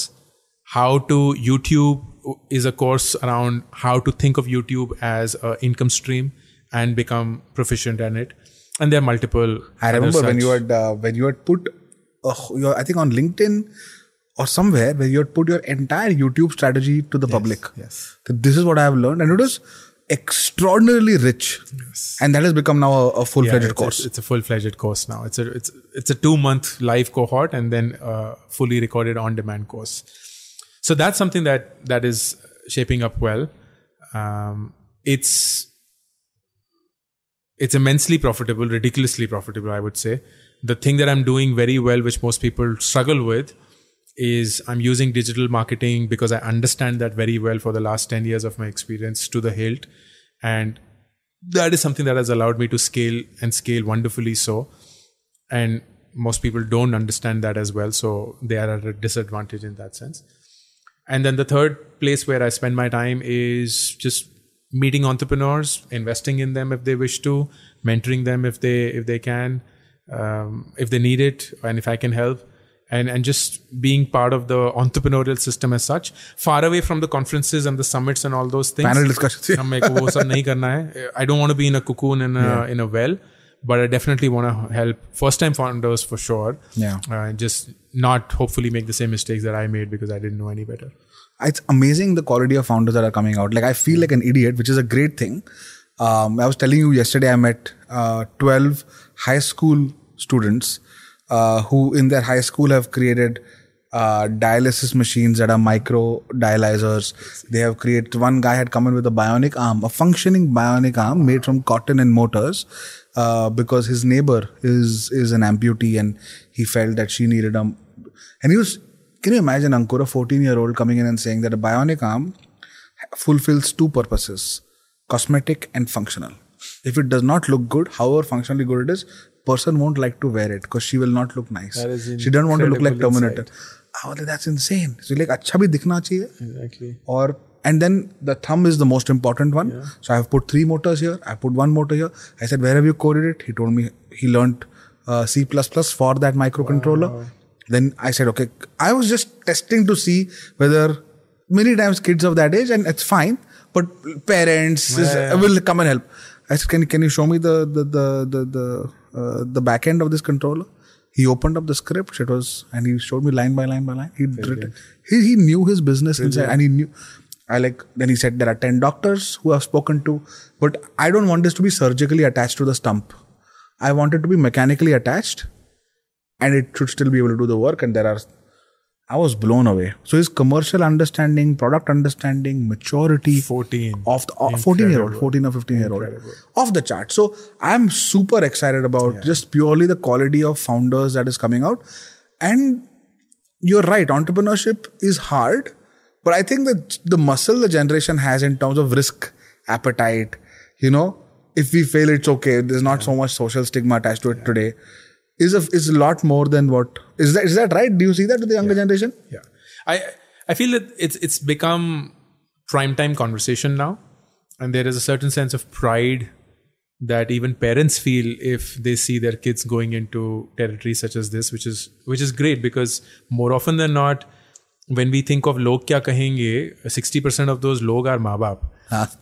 बाकी लोग तो फिर बहुत बाद में आते हैं. Correct. And if somehow माँ बाप are in that mode where they don't require as much convincing and instead they're appreciative and supportive, it solves a large part of the problem. So things such as Shark Tank and all those, they've helped make conversations prime time and correct and done that. So clearly, and of course, notwithstanding the success that the startup world has seen in the past, where we have had people make actual money, had successes come out, had enough and more inspirational stories of people who were not from the best brands and yet made it and so on. It just inspires a whole host of people. Do you enjoy making content, making education courses? And how much of it is you, like as a founder, sometimes a lot of the heavy lifting is by the founder for maybe the first few months or years of the company, and then the team comes in. But in this case, the company and you are very interlinked, right?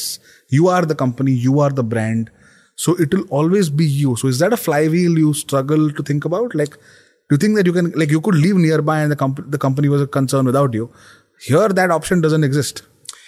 It does if you start to look at content as something which stays permanent, not something that comes in and goes. So if you're creating content which is quote unquote news-like, and that's not the content that I create, then you will always struggle with the problem, because if there is no equivalent association of that news coming through, then people will be like, मुझे इस इंसान से वो news नहीं सुननी है. Oh, is it? Because I'm used to hearing it from someone else, right? And it's like a good case example is our time growing up. NDTV, Pranay Roy was the face, like inseparable. So it took a lot for, say, a Barkha Dutt to come in, or for somebody else to come in. And it took, like Rajdeep, and it took like years and years and years of conditioning, जहाँ वो 7 बजे वाली news से शुरू करते थे, फिर 8 बजे आते थे, फिर 8:30 बजे आते थे, फिर किसी दिन उनकी औकात हुई कि जब प्रणय रॉय बीमार था तो वो 9 बजे वाली न्यूज़ में आए, तब भी लोगों ने गालियाँ दी, नहीं हमें प्रणय रॉय चाहिए, blah, blah, blah, blah. But if you're creating content which is time agnostic, which just stays, then the best part about that content is that people don't know you're not making content anymore, because that content is there. So it's like, if I create a content around, hey, what's the concept of compounding, for example, on YouTube? It doesn't matter if that video is 4 years old or 4 months old. It's still going to hold value. तो अगर मैं आप जिंदगी में कभी भी compounding के ऊपर कोई वीडियो नहीं बनाऊंगा, वो वीडियो तो हमेशा रहेगा ही, unless I take it away. Correct. And that relevance will always remain, because that's a law of nature and math. It's not something which was कि 20वीं और 21वीं सदी में ही कंपाउंडिंग आया था, लेकिन पहले कभी नहीं था. Correct. So that's the center of it, which is a very big decision, that none of our content will ever be time sensitive. It will be time agnostic. It's always relevant. That also reduces the stress on the system, because we are never keeping up with anything. Like there is a brand that we work with. They sent an email yesterday saying, hey, first week of September में ये live जा सकता है क्या? And like, sorry, schedule booked out है. 20th September is the earliest time. क्योंकि हमारा schedule महीनों तक planned हो जाता है. And that's because हमारे को कोई time वो नहीं करना है कि अरे इस time पे तो ये concept चलेगा ही नहीं. हमारा तो concept बिल्कुल perennial है. Correct. And it is going to be there. So that is the one thing. For the education course, the education business though, a big question that I do not yet have an answer to, but I think we will get there, is does trust flow like SEO does? Because I looked at SEO and the concept of SEO, and I looked at how Google does the entire page rank algorithm. There's beautiful insights from there, that if there is a very high quality trusted site which is linking to yours, then suddenly the linked site also enjoys the benefit Correct. Of the trusted site. And I think of myself as the one who could be potentially the trusted one, the one with the high quality. Can I then pass on that trust to somebody else who is far better than me in a certain area, but does not yet enjoy that trust or that public reputation that they ought to? Correct. So can I be the Sutradhar as against the key actor in there? So supporting cast mein main kar sakta hu ki nahi? And that is a test that we are beginning to take. The YouTube course was a test around that. The entire YouTube course was conducted by my YouTube team. It was not conducted by me. Oh, is it? So of the total contact hours, I had less than 10%. And they did a brilliant job. They designed the course, they delivered the course, they built the community. It was completely managed. मैं बस एक special appearance आके दे देता था, और जो मेरी classes थी वो मैं लेता था, but बाकी सब में I was just another spectator like the entire audience. And it worked out wonderfully well, because people see the quality of content and it is indeed rich. Yes. But they came in because I spoke of it. And that is a nice way of building that out. So that's what we're trying to do. And time will tell whether it works or not and to what extent. But the content piece, I am not worried at all. So you're saying the voice is not as important, clearly, at least at the educational level. But on the content pieces which are more public, like your YouTube channels, your Instagram, that's where your voice remains an important part of it, right? And that's why the one decision that we made is that we are never going to make that as the key monetization stream. So I look at all of this as a business. Okay, so break this up for me a little bit. Actually, yeah, sure. So all of this is a business. This is my livelihood. This is what I do. This is how we earn, and this is how we make money. For example, last year we made 17 crores in revenue. 17. And 8 crores in profit. Because kharche hi nahi hai. So did you redistribute all that 8 crores into everyone? So 10% of the profit goes back to the team, and so the entire team earned 80 lakhs as the additional bonus over and above their stipend or their salary. And it's a very small team. We are 9 people. Wow. So, and the rest of the money is you can reinvest it. Yeah. We just we're building the net worth of the company because there will be significant investments that we will make in the future. It's 100% owned by me and my wife. We never intend to raise any capital. We never will. And 50% PAT business. It is crazy. That's it is crazy. Yeah. And this is after literally expensing everything that we could, like literally everything that we could. सब कुछ जो हमने खरीदा, laptop, phone, office, rent, travel, सब कुछ. Do everything in style and still you have an 50% PAT. तो एक dream है यार ये. हाँ, मतलब ये ड्रीम है. पहले ये ड्रीम नहीं था. पहले ड्रीम था कि 700 करोड़ की कंपनी, चाहे लॉस में हो क्या फर्क पड़ता है, पर 700 करोड़ है. But I have over the years realized that there is beauty in being slow, in being deliberate. And I know कि ये 17 crore का business, like we are already on track to do upwards of 30 crores this year. And हम ऐसा कुछ and consistent profit margin. Yeah. Like in fact, it'll be better off because खर्चे ना fixed है, variable ही नहीं है. Variable खर्चे नहीं है हमारे business में. हमारा सब कुछ fixed cost है. The only variable cost is digital marketing for education. Everything else is a fixed cost. So your profit margins are actually becoming better at scale. It doesn't worsen. So this is so cool. Ashish Mohapatra, our friend, the other day was saying, unsexy, unglamorous businesses are the most profitable. But clearly, the most glamorous businesses are also equally profitable. So Ashish has been, Ashish should have his point. He should weigh in on this a little bit. Of business के बारे में बात करेंगे, yeah. But the multiple, the reason is because I have been an entrepreneur. Yeah. If I hadn't been one, all of this would not be possible. So I would argue, and I have zero data to make this statement, so forgive me for making it. I would think that on a per unit basis, whatever that unit is, subscribers, followers, view, blah, blah, blah, blah, blah, I make the most money in the country. Greater than most very big content creators, क्योंकि उनको नहीं पता है कि content का करना क्या है. उनको नहीं पता कि कंटेंट कैसे बेचा जा सकता है. उनको नहीं पता कि इसके ऊपर मल्टीपल इनकम स्ट्रीम्स कैसे बनाई जाती हैं. क्योंकि उन्होंने वो किया नहीं है कभी. तो वो सीखेंगे of course and they will get there sooner than later. But आज की डेट में because I am an entrepreneur who became a content creator, I understand the nuances of business far better and that's why I am monetizing in a way that most people can. Like मेरे scale पे I have no business to be making 17 CR a year because people have been at it for years and not gotten to that scale and still are bigger than where we are today. But give me a sense of how this 17 or this 30 crores stacks up. So basically, there are multiple revenue streams. The one big decision that we made around content was we are not going to monetize that content in terms of charging anything from the end consumer or charging it through ads that run on, say, YouTube. So my channel will be one of the very few channels in the country where there are no ads running on the channel. It's amazing also that you're saying per user or per subscriber you make the most money.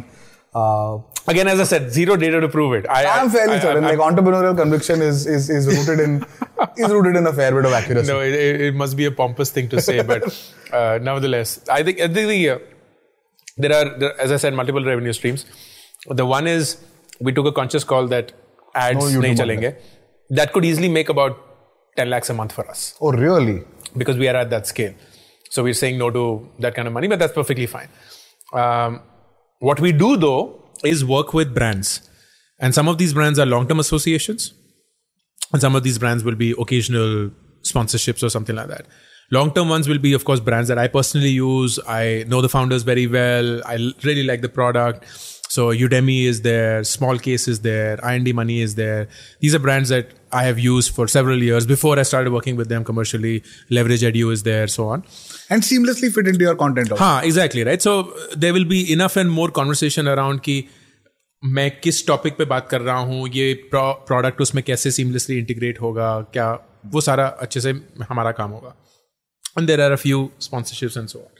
So that's part of the money, which is a very healthy stream, and I frankly did not have any idea it is this big, Shantanu. It is a massive, massive market. You call it influencer marketing, you call it whatever it is, but once you get to a certain size and scale and a certain persona, money start flowing in. So my manager is Ruchi, who's my wife. She manages all my commercial conversations. Wow. And we have never reached out to anybody. Everything is inbound. We have a one price, no regret price. हम कोई negotiation नहीं करते हैं because zero time waste करना है उन सब चीज़ों पे. तो हम लोगों को बोलते हैं ये हमारा price है. We understand if it is outside of your budget, but this is the only price we have. So I have two modes. I will do something for free because I wanted to do it, or this is the price at which I will do it, और कुछ नहीं है बीच में. कहीं कोई discount नहीं होगा. And this is now known in all agency circles कि अंकुर वारिकू के साथ यही price मिलता है, वरना नहीं होगा. It's also very high. It is very high it's ridiculously high. For a day, if I have to fly somewhere for a talk, let's say I go to some corporate and so on and so forth, I charge 6 lakhs. And this is just for an hour. If I'm doing it in Delhi, I'll charge 5 lakhs. But there, do you go and do a talk, or do you use the products or the service in your videos? No, nothing. So, like for example, if I were to integrate a product on YouTube, I think it's 8 lakhs. I'm not too sure. Okay. So that, like, these are numbers which are fixed, and every quarter Ruchi will make that list and she will just share that in that way. So that's one side, which is the brand collaboration side. The second side, which I went into and I realized that wasn't part of that conversation, is the entire corporate side of the business, which is speaking gigs, consulting, even doing curated, personalized courses for usually very large companies. So I have designed courses for a team of top leadership, 30, 40 people around leadership, managing teams, time management, blah, blah, blah, blah, blah. And there are a lot of occasions where people will be like कि हमारे team को motivate करने के लिए, moral बढ़ाने के लिए आ जाइए. We invite external speakers and so on. And I of course charge for my time because why wouldn't I want to? So that's the second revenue stream. The third revenue stream is through affiliate income. So links that brands give me, where I would just put those links in, and if people were to make a purchase, they would of course get so I'm sure, I don't know if you guys have something equivalent, but yeah, we do. Most D2C has massive affiliate programs that are running. The one call that we made, and I'm very happy about that, is 100% of the affiliate income that we make goes towards sponsoring the education of kids who can't afford it. Wow. So, and these are not through some NGO or anything like that. लोग बाकायदा मुझे लिखते हैं कि हमारे ये हैं, father is let's say a guard and 2 साल से फीस नहीं गई है क्योंकि कोविड में उनकी नौकरी चली गई वगैरह वगैरह वगैरह, and then we'll do that. It's ridiculously, like last year we made 36 lakhs in affiliate income, which is not a trivial sum of money at all. That went to 53 students. And that's automatic. Like you don't need any business development or zero, whatever. Nothing. I just put those links in my YouTube or anywhere else. They're there on that site and so on. And what's the split like in terms of percentage across these 3 streams? The big one then is the courses, as I said. The courses are the big one. The courses are the big one. The courses are run as a digital marketing engine. So the thesis is my content is never ever going to sell anything that I make. It's only going to talk about either other products or things that help people. Correct. Because of this, hopefully over time, I will build trust. And that will be through several years of doing it consistently. I will use this as the trust engine and not the sales engine. I have about 7 million followers across social media. I could very well sell them anything I want, but I will not. I will never sell them anything that I have made. I will then complement that with a very strong, effective, robust digital marketing plan through which I will reach out to people who do not know of my existence at all. So to give you numbers, every month about 28 million people organically consume my content, and about 43 million people are reached through my ads. So there are way more people who are reached through my ads than my content reaches. तो जब वो मेरा ad देखते हैं बोलते हैं ये कौन है इंसान, and वो skip कर देते हैं, understandably so, हम भी यही करते हैं. फिर वो दूसरी बार ad आता है, बोलते हैं कौन है ये इंसान, फिर वो फिर से skip करते हैं, फिर तीसरी बार आता है कौन है ये कमबख्त इंसान, फिर से skip करते हैं, फिर चौथी पांचवी बार irritate होके at some point of time they will Google me up, like कौन है अंकुर Warikoo. And when they Google me up, they will hopefully see years and years of good quality content that they find value in.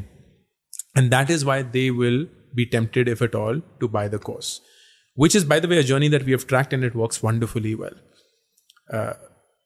So that is the courses side. But then that has an expense of digital marketing. Yeah. So if I were to give you a split, about 40% of the revenue is courses. Wow. About 25% is brand collaborations. About 15% are speaking gigs, corporate events, and so on. And then there is this peripheral of about 5-10%, which is the rest of the income. So it's a nice, happy spread. There is no over-indexing on just one part of it. And it continues to. That's unbelievable. But tell me about, I know that, you have to, as we reach this is a mesmerizing conversation, to be very honest. Like, I can see why you have a flair for public speaking. You are very articulate and also very thoughtful about the way you put messages together. One of the messages has been around financial independence for youngsters. I wanted to kind of know what it was for you. Was there a number you had in mind to get to? You clearly are probably making a ton of money right now, and you've been making a lot of money for years. But that was always revenue. This seems to be capital. Yeah. Right? Yeah. This is now equity capital. This is equity. Which is very, very different and like liquid equity capital, which is, I think, worth its weight in gold. Yes. But did you always have a number when you were at Groupon or nearby or now? No, I actually always had a number, and I'm baffled by the fact that people don't have a number. What's your number? The number is 21 crores. That's very specific. It's 21.76 crores to be specific. $3 million. Yeah, well, depending on the exchange rate. That number basically pays for everything that I want to do in life. And I don't need any amount beyond that. Like if it first comes, then I'll have to figure out what I have to do with that. But ye bachcho ki education, hamare sare living expenses, inflation adjusted. And a big expense of that is travel to Mars, which I've assumed will be about 10 crores. So a large part of this is just traveling to Mars. You want to travel to Mars? Oh, 100%. I'm traveling to Mars for sure. That's the whole space scientist. Pakka. But why 21.76? Like, is this liquid, like in equity plus debt plus houses? Is that what it is? If I had 21.76 CR right now, and if I were to invest that in a ratio of safe and high growth assets, I would basically pay for my entire life and not need any single money. And you won't touch the principal? I won't touch. No, I will have to touch the principal. Okay. So the principal will keep going down as I keep getting older and the investment amount keeps getting lower and lower. Correct. So at the age of 103, क्यों मैं 103 साल तक पता नहीं model बन गया. I'm an Excel freak. I love playing with Excel. तो 103 साल पे मेरे पास 0 पैसे होंगे. So you will kind of eat into it fully. धीरे करके वो. But today's value 21.76 crores. Today the time value of that is 21.76. Wow. And have you surpassed it? You're near it, at it? No, I'm quite far from it. But I will clearly get there. It doesn't matter whether I get there or not. The reason why I'm baffled people don't have the number is because if you don't know what you're chasing, you will continuously keep chasing. And that is where most people get trapped. They don't know कि जिंदगी में वो जो भी कुछ करना चाहते हैं उसके लिए कितने पैसे चाहिए होंगे. It doesn't mean, जैसे मैं लोगों से पूछता हूँ, how much money do you need in life? तो कुछ लोग होते हैं जो बहुत ही ridiculously low answer देते हैं, 10-20 लाख में हो जाएगा. Because they are so focused on their immediate goal कि ना ये लोन चुका दें, ये गाड़ी खरीद लें हो जाएगा. And then there is the other extreme which is like 500 crore. बोले तुम्हें पता भी है 500 करोड़ खर्च कैसे करते हैं? I don't know how to spend 500 crore. I really don't know. And I am not fixated on generational wealth. We have decided that our kids will not get anything. We will sponsor their education and after that, हमारा काम खत्म. And we are just hoping that they're smart enough to figure this shit out. नहीं होगा तो देख लेंगे. But they are not getting any money. Which basically means that all the money that we will make will be donated in some form or the other. Yeah. And that's why हमें नहीं चाहिए 500 करोड़, क्योंकि उस 500 करोड़ को कहाँ हम donate करेंगे हमें नहीं पता होगा. 21.76. But it's very interesting you say that, because, for example, my number is 50 crores. Okay. And the reason for 50 crores is I feel that the monthly interest I should make of the safest investment of that principal should be 4 to 5 times my current expenses maximized, right? Sure. So, मेरे को 10-15 लाख महीने के चाहिए, तो 50 करोड़ अगर होंगे तो HDFC में रखूंगा तो भी मिल जाएंगे मेरे को, net of tax, right? But my maths involves me never touching the 50 crores. Got it. Yes. But your maths involves half of it going to Mars. Yeah. So is that that's a very unique way of it's a risky way of thinking of business, because it doesn't affect you that number will keep going down. No, it doesn't, because you've seen so many hard times that nothing can shake you. Like just the ridiculous fact that we are never going to die of hunger, poverty is Polio. हाँ, like it's just life sorted है यार. जिंदगी में कभी भी भूख, तंगी, नंगेपन, इन सब चीजों से नहीं मरेंगे हम. तो we are already so privileged, और दिमाग भी भगवान ने दिया हुआ है, तो कुछ ना कुछ करके. It's amazing. You're right. Like, I don't think, like, if you were to replace both of us by our parents, like your dad and my dad, for example, at the same age, let's say, that they would ever be able to have the conversation ki how much money do you need. This is a very real conversation. Yeah. And I don't know Vidur ke generation mein what it will actually become. The country is booming, and it's amazing to just see it happen. You just see, like, it'll be a very, very different world. It'll be a very different world. Good or for bad, once, not so sure, at least I'm not, but it'll be a very different world. And I have a stronger suspicion it will be for the better than for the worse. For the world, or you mean for the country specifically? No, I think collectively for the world and also for the country. I have this, Ruchi and I have this constant debate in our family where we lead what I would call a very sustainable way of living. We're both vegetarians. We compost our entire food waste. We eat organic. We have a farm where we produce our own. In Kashmir, in Delhi? No, yahin Delhi pe. Like, she used to work for an organic farm. Okay. So that's where she learned that entire thing. तो हमारी सारी सब्जियां farm से आती हैं. Pesticide free and ये सब वगैरह वगैरह वगैरह. हम बाहर से कुछ ऑर्डर नहीं करते हैं. लोग बोलते हैं ना क्या ऑर्डर करते हैं हम डोमिनोज के अलावा कुछ ऑर्डर नहीं करते हैं. हमें डोमिनोज बहुत पसंद है. But I keep telling her everything that we do on an individual level towards saving the planet is a waste, because nothing happens at an individual level. Yeah. And it just so happens, I was in a conversation yesterday with one of my favorite writers of all time, Seth Godin. And he's You were in a conversation with Seth Godin? Yeah, I was in a conversation with Seth Godin. And he's just released his latest book called The Carbon Almanac. And it's basically around climate change. And he stresses upon the same point. He said that as a marketer, I feel ashamed of the fact that the most successful marketing campaign in the last century has been British Petroleum convincing the world that individual efforts during climate change are far more important, because they're not. And there is enough data to prove that. Until there is a systemic change in the way that we look at the world, it's not going to happen. So the larger point being, I am a firm believer in technology. I'm a firm believer in human capability. I'm a firm believer in the potential of mankind to keep progressing and to find out solutions to problems that we don't yet have solutions to.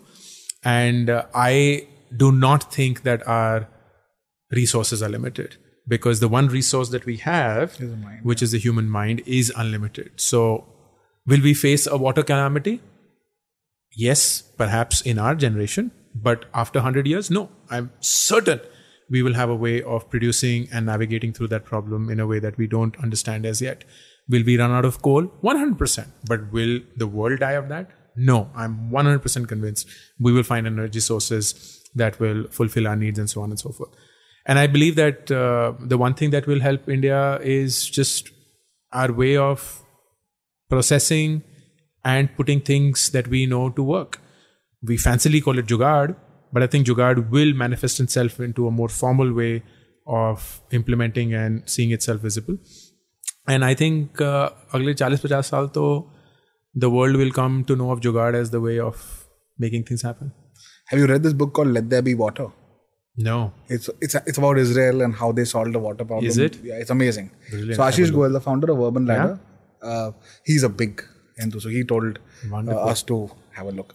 One final, Ankur, I'm hoping that people who listen to the barbershop will go on to think that starting up their own business or being entrepreneurial in their own life, it may not be VC funded or becoming a great content champion or what. It may not be. It could be something at a smaller scale to start with and so on. But I'm hoping that they are nudged by these conversations in that direction. But any very tangible or heartfelt advice from you to someone who's listening who might want to go on to do this in the immediate future? I believe entrepreneurship is not a profession, it's actually a state of mind.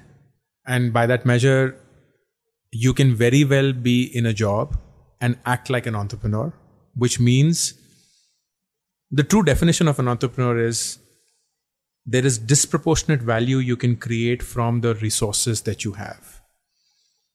Context agnostic. Context agnostic. You could very well pick up a shaving product, a grooming product, and convert it into something which is far, far, far bigger than the actual value of the product, which is what you guys have done remarkably so. In the same breath, you could very well pick up a PowerPoint presentation that you have to make and make it far, far, far more valuable than the actual presentation that you were supposed to make. Thus, adding tangible economic value to your output. If you do that, you're an entrepreneur. If you continue to deliver the exact same expected value of the resource that you've been given, you're an employee. By that measure, there are hundreds of entrepreneurs I know who are actually employees, and there are hundreds of employees I know who are actually entrepreneurs. So the only thing that I would say is, while it looks very attractive, very sexy, very glamorous to start your own business, and I hope and pray that you go on to do that, please don't think of yourself as a failure or live in FOMO if you're unable to start a business, because while at work, if you were to constantly look at what is the value of the resource that you are working on and how can you add or create disproportionate value to that, you will ultimately end up creating wealth, not just for yourself, but for the company, for the country, for the world. And that is you being an entrepreneur. That's amazing. So you're basically distinguishing and saying it's more important to be entrepreneurial than to be an entrepreneur. Absolutely. Because that encompasses a far wider impact universe than... You're right, because people have to make a huge amount of change, take a large amount of risk, and then if they're not able to do it, then they feel that they don't have the option. And they will never ever feel like wanting to be entrepreneurial ever again, which will be a tragedy, because they may be brilliant entrepreneurial minds and yet didn't succeed in the entrepreneurship journey. And everyone loses then. And everyone loses then. You actually lost a mind. Amazing. On that note, Ankur, thank you so much for your time, and it's been a pleasure to host you on the Barbershop. Thank you. Thank you for your thoughtful questions. I had a wonderful time engaging, and thanks for doing this. Thank you so much.